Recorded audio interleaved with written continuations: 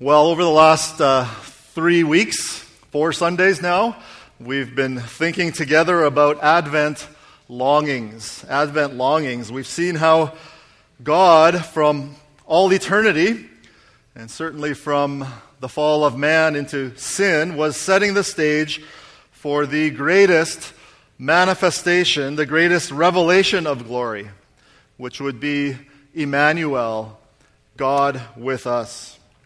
There could be nothing more glorious and nothing more marvelous than the God of the universe coming to earth to dwell among man. That's what those words mean that we just sang, veiled in flesh. The Godhead, see, the Godhead came and was enveloped in flesh. God has come to dwell among us. Emmanuel has come. And so we've been looking together at how these Old Testament longings, those Old Testament longings came to be fulfilled in the birth of Jesus. That sense of longing is expressed in a very old song that we sing today, that we even sang this morning, O come, Emmanuel. The prophets had predicted that a Messiah would come, and they had a number of names for this Messiah, including Emmanuel. But each verse in that song starts off with another name for Jesus, for this coming Messiah. We've looked at Emmanuel from Isaiah 9. We've looked at the rod of Jesse, which comes from Isaiah 11. And last week, if you were here, we looked at Dayspring, which comes from a prophecy from a priest, also the father of John the Baptist, named Zechariah, in Luke chapter 1. And we want to finish today with Key of David. This is the 4th verse of the song we sang today. There's actually 7 verses originally in that song, and we're just covering 4 of them. Comes from more of an obscure reference, that word Key of David, in Isaiah 22, verse 22. It's actually referring to a servant in a palace, and it says that this servant, of all people, a servant, is being granted the honor and authority of a king. And he talks about that authority in terms of having the keys, possessing keys. Isaiah 22:22 says, I will place on his shoulder the key of the house of David. He shall open, and none shall shut. He shall shut, and none shall open. Now, I wouldn't blame you if you're thinking, what does that have to do with Jesus? I thought the same thing. But John, the apostle, picks up this reference way over in Revelation chapter 3. And he attributes this key of David, this servant, to the person of Jesus, who is given honor and authority over the church. Well, it's that idea of using a key to open and close that verse 4 of O come, Emmanuel is talking about.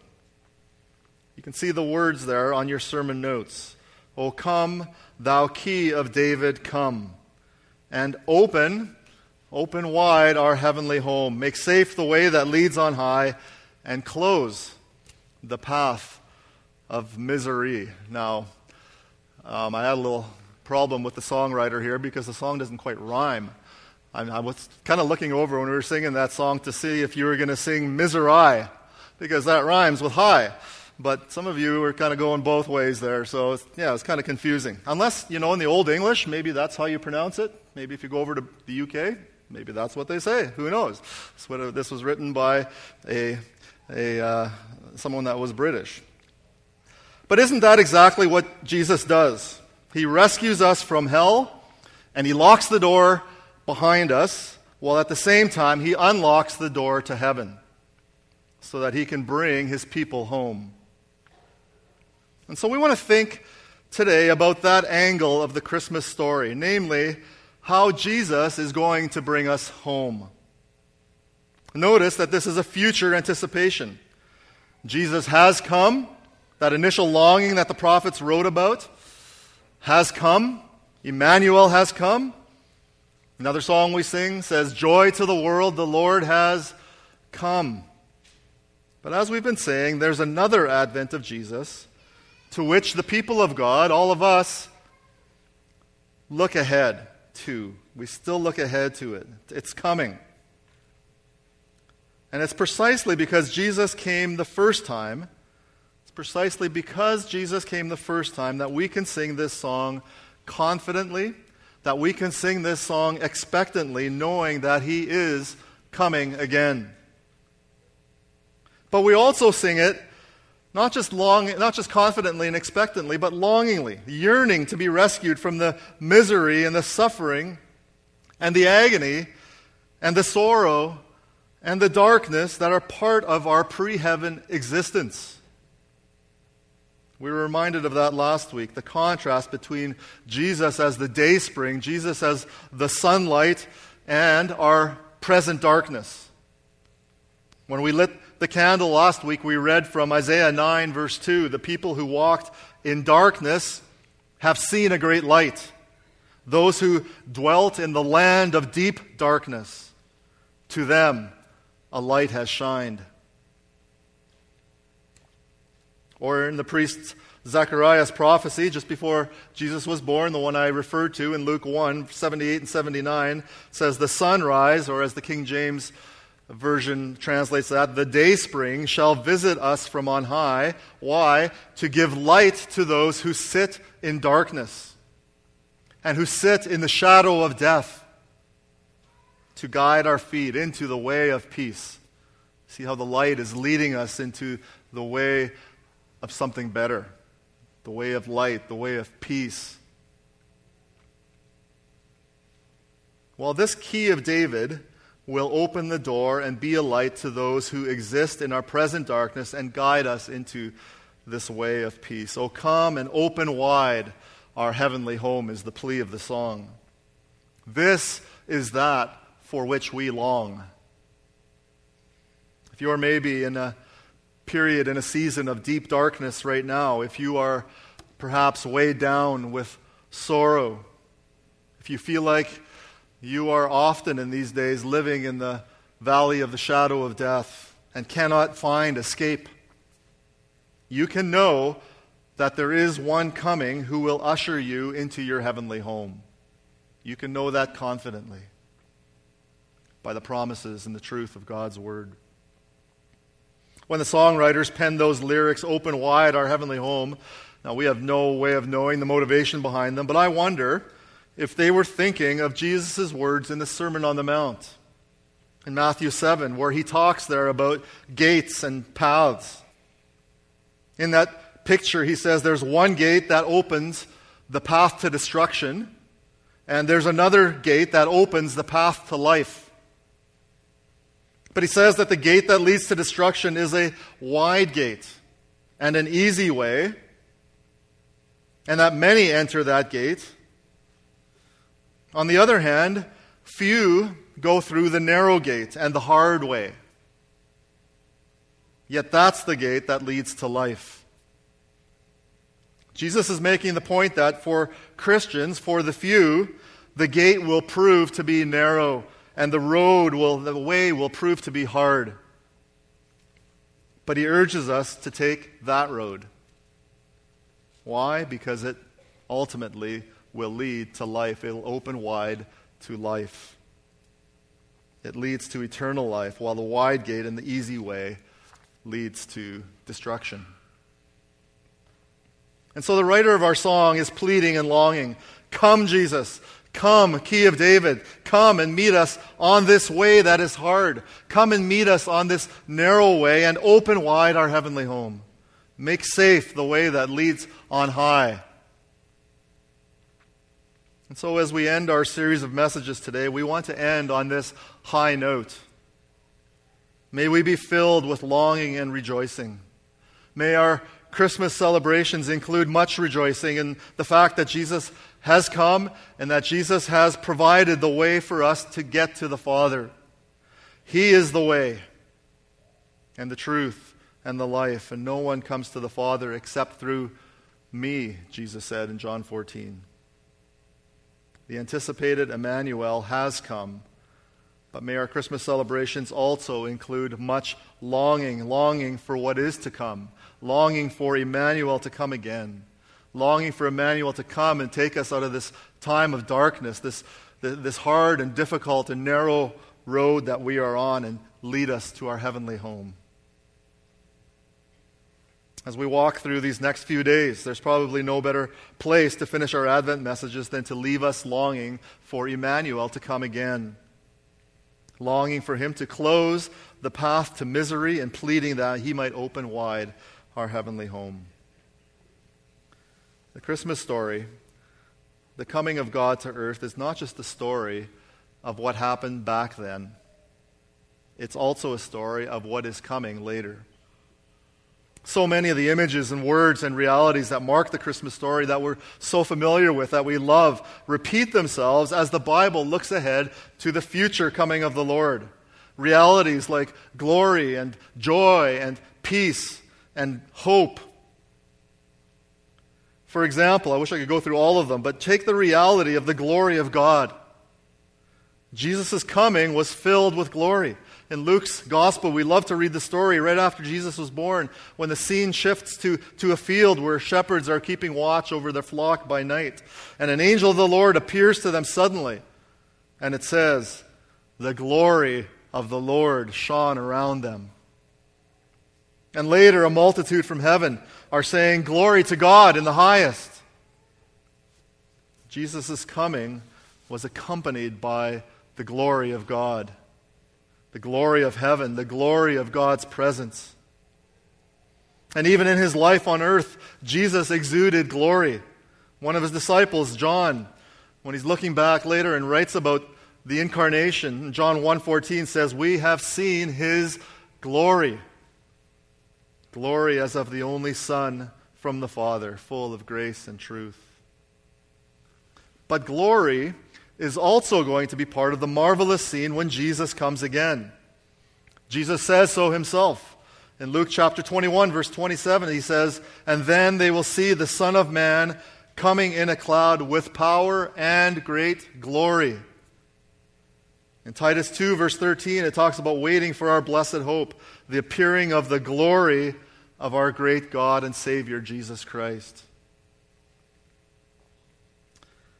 But as I said, it's not only the glory that marks both the first coming and the second coming. Many of the spectacular scenes that we associate with Christmas are going to repeat themselves, even with greater glory, in the second coming of Christ. The book of Revelation especially talks about things like stars and angels and people worshiping the Son of God. And it will be spectacular. And what's amazing is that at the second coming, we will all get to be there. Now we just get, but we get to read about the Christmas story. We get a couple of glimpses about what it was like when Jesus was born, but we weren't there.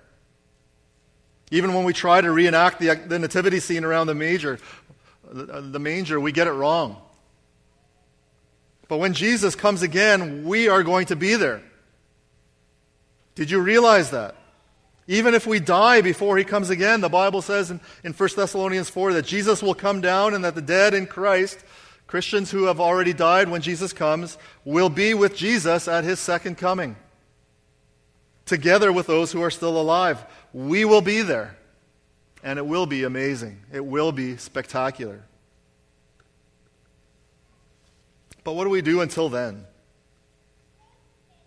The glory of Jesus, his coming, happened back then. He's already lived the perfect life. He's already died on the cross. He's already atoned for our sins. He has already risen from the dead. He's already taken his place in heaven. And we know he is coming back again in glory. So what do we do in the meantime? What do we do as we long for Christ to come again? Well, that's actually part of the answer. We must long and we must yearn. And I want to quickly show us a few biblical texts that should encourage us as we long for Jesus to come again. This is not exhaustive, but this is some of the texts that are there that will encourage us. The passage that Pastor Andrew read for us in Romans 8 talks about our longing in terms of groaning. Did you catch that? Just maybe turn there for a minute to Romans chapter 8, starting at verse 18. Verse 18, Romans 8, "For I consider that the sufferings of this present time are not worth comparing with the glory that is to be revealed in us," revealed to us. Suffering is what we experience now. Glory is what we will experience later. And because we suffer now, we groan for what is coming, for what is yet to come. Skipping down to verse 22, it says, "For we know that the whole creation has been groaning together in the pains of childbirth until now. And not only the creation, but we ourselves, who have the first fruits of the Spirit, groan inwardly as we wait eagerly for adoption as sons, the redemption of our bodies. For in this hope we were saved. Now hope that is seen is not hope, for who hopes in what he sees? But if we hope for what we do not see, we wait for it in patience." Those words in verse 23, I love them. They could be transcribed onto a plaque. We groan inwardly while we wait eagerly. We groan inwardly while we wait eagerly. As humans, we have a tough time waiting. Can we just admit that we are not patient? If we have to wait for anything, whether it's in a grocery line or, as is what Wetaskiwin is famous for, the train, we tend to grumble. We hate waiting. But look how this describes our waiting. It says we groan inwardly, so inside we're groaning, but not because we have to wait. We groan because of our present suffering. We wait eagerly. We're sort of, the picture is that we're sort of just rubbing our hands in eager anticipation, like children waiting to open their presents, because we know what is next on God's timetable. We anticipate because we know what is next on God's timetable. We wait, verse 24, with patience because we know that God is going to close the door at some point on our present troubles. We know something way greater, way grander is coming. And that means we cannot get too comfortable here. We ought not to get too comfortable here. This world is not where we rest our hopes. As I say that, you can probably all say amen. We likely all know that down deep. We've all likely experienced enough pain and hardship to know that. But we're sometimes slow to learn, aren't we? We keep trying to store up treasures for ourselves on earth. There's a reason that Jesus said those words. Where moth and rust destroy and thieves can break in and steal, rather than storing up treasures in heaven, the kind of treasure that nothing can destroy and no one can steal. Brother and sister Christian, let's yearn for heaven. Let's pray that God would remind us of the ultimate temporary and fleeting nature of the stuff on this earth, and that He'd fill us with longing for the eternal glories of heaven. Let us sing, "O come, thou key of David, come, and open wide our heavenly home. Make safe the way that leads on high, and close the path to misery. Let us wait eagerly. Let us plead longingly for Jesus to come again." This concept of waiting eagerly shows up in another place in the Bible. It actually shows up in two other places, except it just kind of flips around the word order. In Romans 8, it's eagerly waiting. In the other two, it's wait eagerly. Or the other way around. I can't remember which is which now. One is in Galatians 5:5, where it says, we eagerly wait. There it is, for the hope of righteousness. But the one I want us to see is in Hebrews 9, verse 28. Hebrews 9, verse 28. Turn there.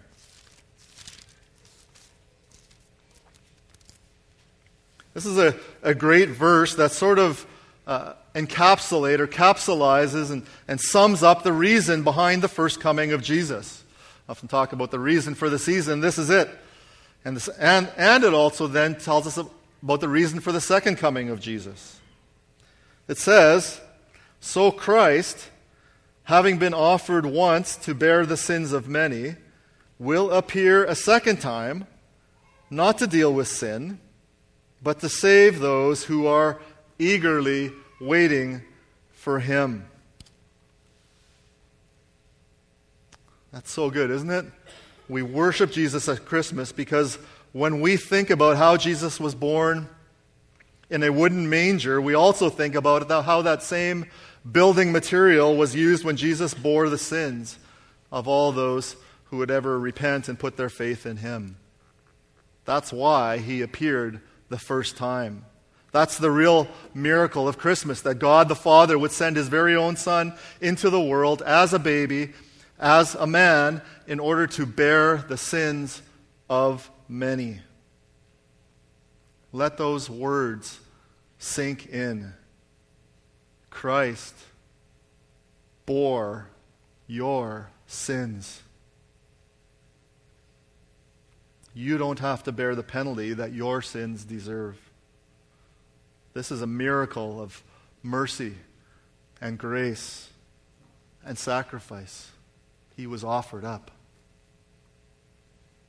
And let me pause here again to remind you that this is the good news right here that you can share with your loved ones who are not yet saved, with those who are not yet trusting Christ to deal with their sins. Maybe some of you are here today. Here is the truth. We are all sinners. We are all sinners. We have all, every one of us, violated our Creator's expectations for those he created. We have all broken God's laws. None of us is exempt. And because of that, every one of us stands guilty and deserves to bear God's just and right penalty for our sins. That is the truth. But here's the good news that needs to accompany that. God, in his great ingenuity, we might say, because no one else could conceive of this kind of plan, and in his great love, as Ephesians 2 tells us, designs a way for us not to face the just wrath of God. He sends his Son to become fully man, yet fully God. That is, he became a man in every way except one. As God, he never sinned. And because of that, he was qualified, eminently qualified, to bear our sins on a cross. It's wonderful. God initiated and enacted this plan. And Jesus carried it out. But the Bible also tells us that it requires a response. And really, in comparison to what God did for us, it's a simple response, really. God invites us to turn from our sins. It's called repentance. And to believe. That is to throw all of our hopes for dealing with our sins onto Christ alone. That is the good news of Christmas. The manger looks ahead to the cross and to the resurrection. Jesus appeared the first time to bear the sins of many. But the second half of Hebrews 9:28 says that Jesus will appear a second time. And he will appear a second time not to deal with sin. He's already done that. But to save those who are eagerly waiting for him. There are our words. We've been saved from sin. The angel told Joseph to name the baby Jesus because he will save his people from their sins. But we still wait eagerly. We long for our final salvation, when we will be saved not from the penalty of sin, which has already happened, or from the power of sin, which Jesus already defeated on the cross, but from the presence of sin and from the effects of sin that we feel all the time. When all the pain and all the tears and all the grief and all the struggle of our present existence will end. Because of this hope, we keep singing, "O come, thou key of David, come. Close the path to misery. Open wide our heavenly home." Well, I want to leave us with one more set of verses that express this present longing for Jesus to come again. And these are in a little book called Titus in the New Testament. We're looking for it, 1st, 2nd Timothy, and then comes Titus. So in Titus 2, verses 14 to 17, I already mentioned part of it in connection with glory, but I just want to read these verses just as a way of encouraging us to keep waiting and to keep exercising faith. That's really what waiting eagerly is. But these verses also answer the question of what do we do in the meantime? How do we keep occupied while we wait? Titus chapter 2, verse 11. For the grace of God has appeared. That's Jesus coming the first time. Another name for him, if the New Testament would write, if they'd write O come Emmanuel and add some verses and put New Testament images, they might call him the grace of God. And they might call him also, we're going to have another name right away, but the grace of God has appeared. That's Jesus the first time, bringing salvation for all people, training us to renounce ungodliness and worldly passions, and to live self-controlled, upright, and godly lives in the present age, waiting for our blessed hope. There's another name. The appearing of the glory of our great God and Savior, Jesus Christ. That's talking about his second coming, who gave himself for us to redeem us from all lawlessness and to purify for himself a people for his own possession, who are zealous for good works. It's another verse that just says that we are lawbreakers and we need someone to save us redeem us from all lawlessness.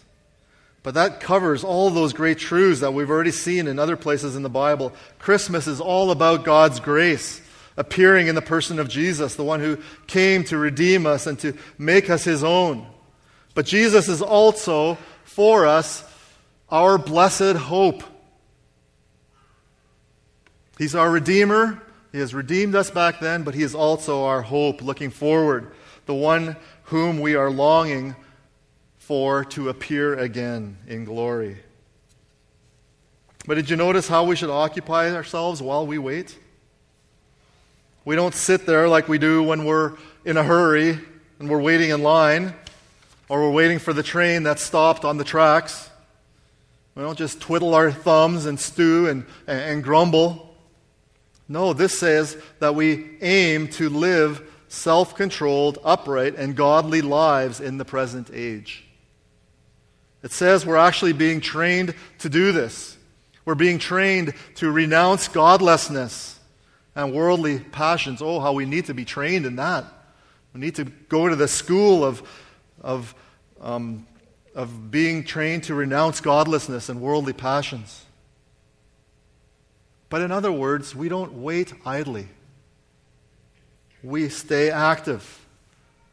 And we aim to be godly. We aim to be holy even as he is holy. That's what we do in the meantime. Yet, as God's redeemed people, we are awaiting people. We are awaiting people. We are an anticipating people. We are longing for, we are eagerly waiting for the appearance of our blessed hope. We are waiting for the key of David to come, and we are waiting for him to meet us there on what has been a narrow and hard road for our whole life, and to open wide our heavenly home, and to take us there to be with him forever. And because this is a sure hope, we can rejoice. Our longing turns into the harmony of the chorus. Rejoice, rejoice, Emmanuel shall come to thee, O Israel, shall come to thee, O people of God. I like what John Piper says about the structure of this hymn. He says, artistically, the rhythm of plaintive longing in the verses, punctuated with powerful bursts of joy in the refrain, are, to my mind, just about perfect. He says the mystery and wonder of Christian living are captured. Sorrowful, yet always rejoicing. Fulfillment of glorious promises, yes, that's Christmas. But consummation in the new earth with new bodies and no sin, not yet. We are left confident but still crying out, O come, Emmanuel. That says it well. But the words of Romans 8:18 say it even better. We groan inwardly while we wait eagerly. We groan inwardly while we wait eagerly. May God embolden us and encourage us and strengthen us to wait. Let's pray. Father, we confess and admit that we often get so caught up in the cares of this present world that we don't even think about the glorious day that is to come. Never mind eagerly waiting for it. Maybe the only time that does happen is when we suffer. But we ask that you might create in us both a groaning for what is and an eager anticipation for what is to come and for who is to come. As your people, as your church, we wait for our blessed hope. We long for the appearing of our great God and Savior, Jesus Christ. And it is in His name that we pray. As we leave today, be comforted with these words of promise and longing that are part of God's final inspired words from the very end of the Bible. In Revelation 22, the Lamb says, "Behold, I am coming soon. Blessed is the one who keeps the word of the prophecy of this book. I, Jesus, am the root and the descendant of David, the bright morning star. The Spirit and the bride say, 'Come.' And let the one who hears say, 'Come.' And let the one who is thirsty come. He who testifies to these things says, 'Surely I am coming soon.' Amen. Come, Lord Jesus. And the grace of the Lord Jesus be with all. Amen."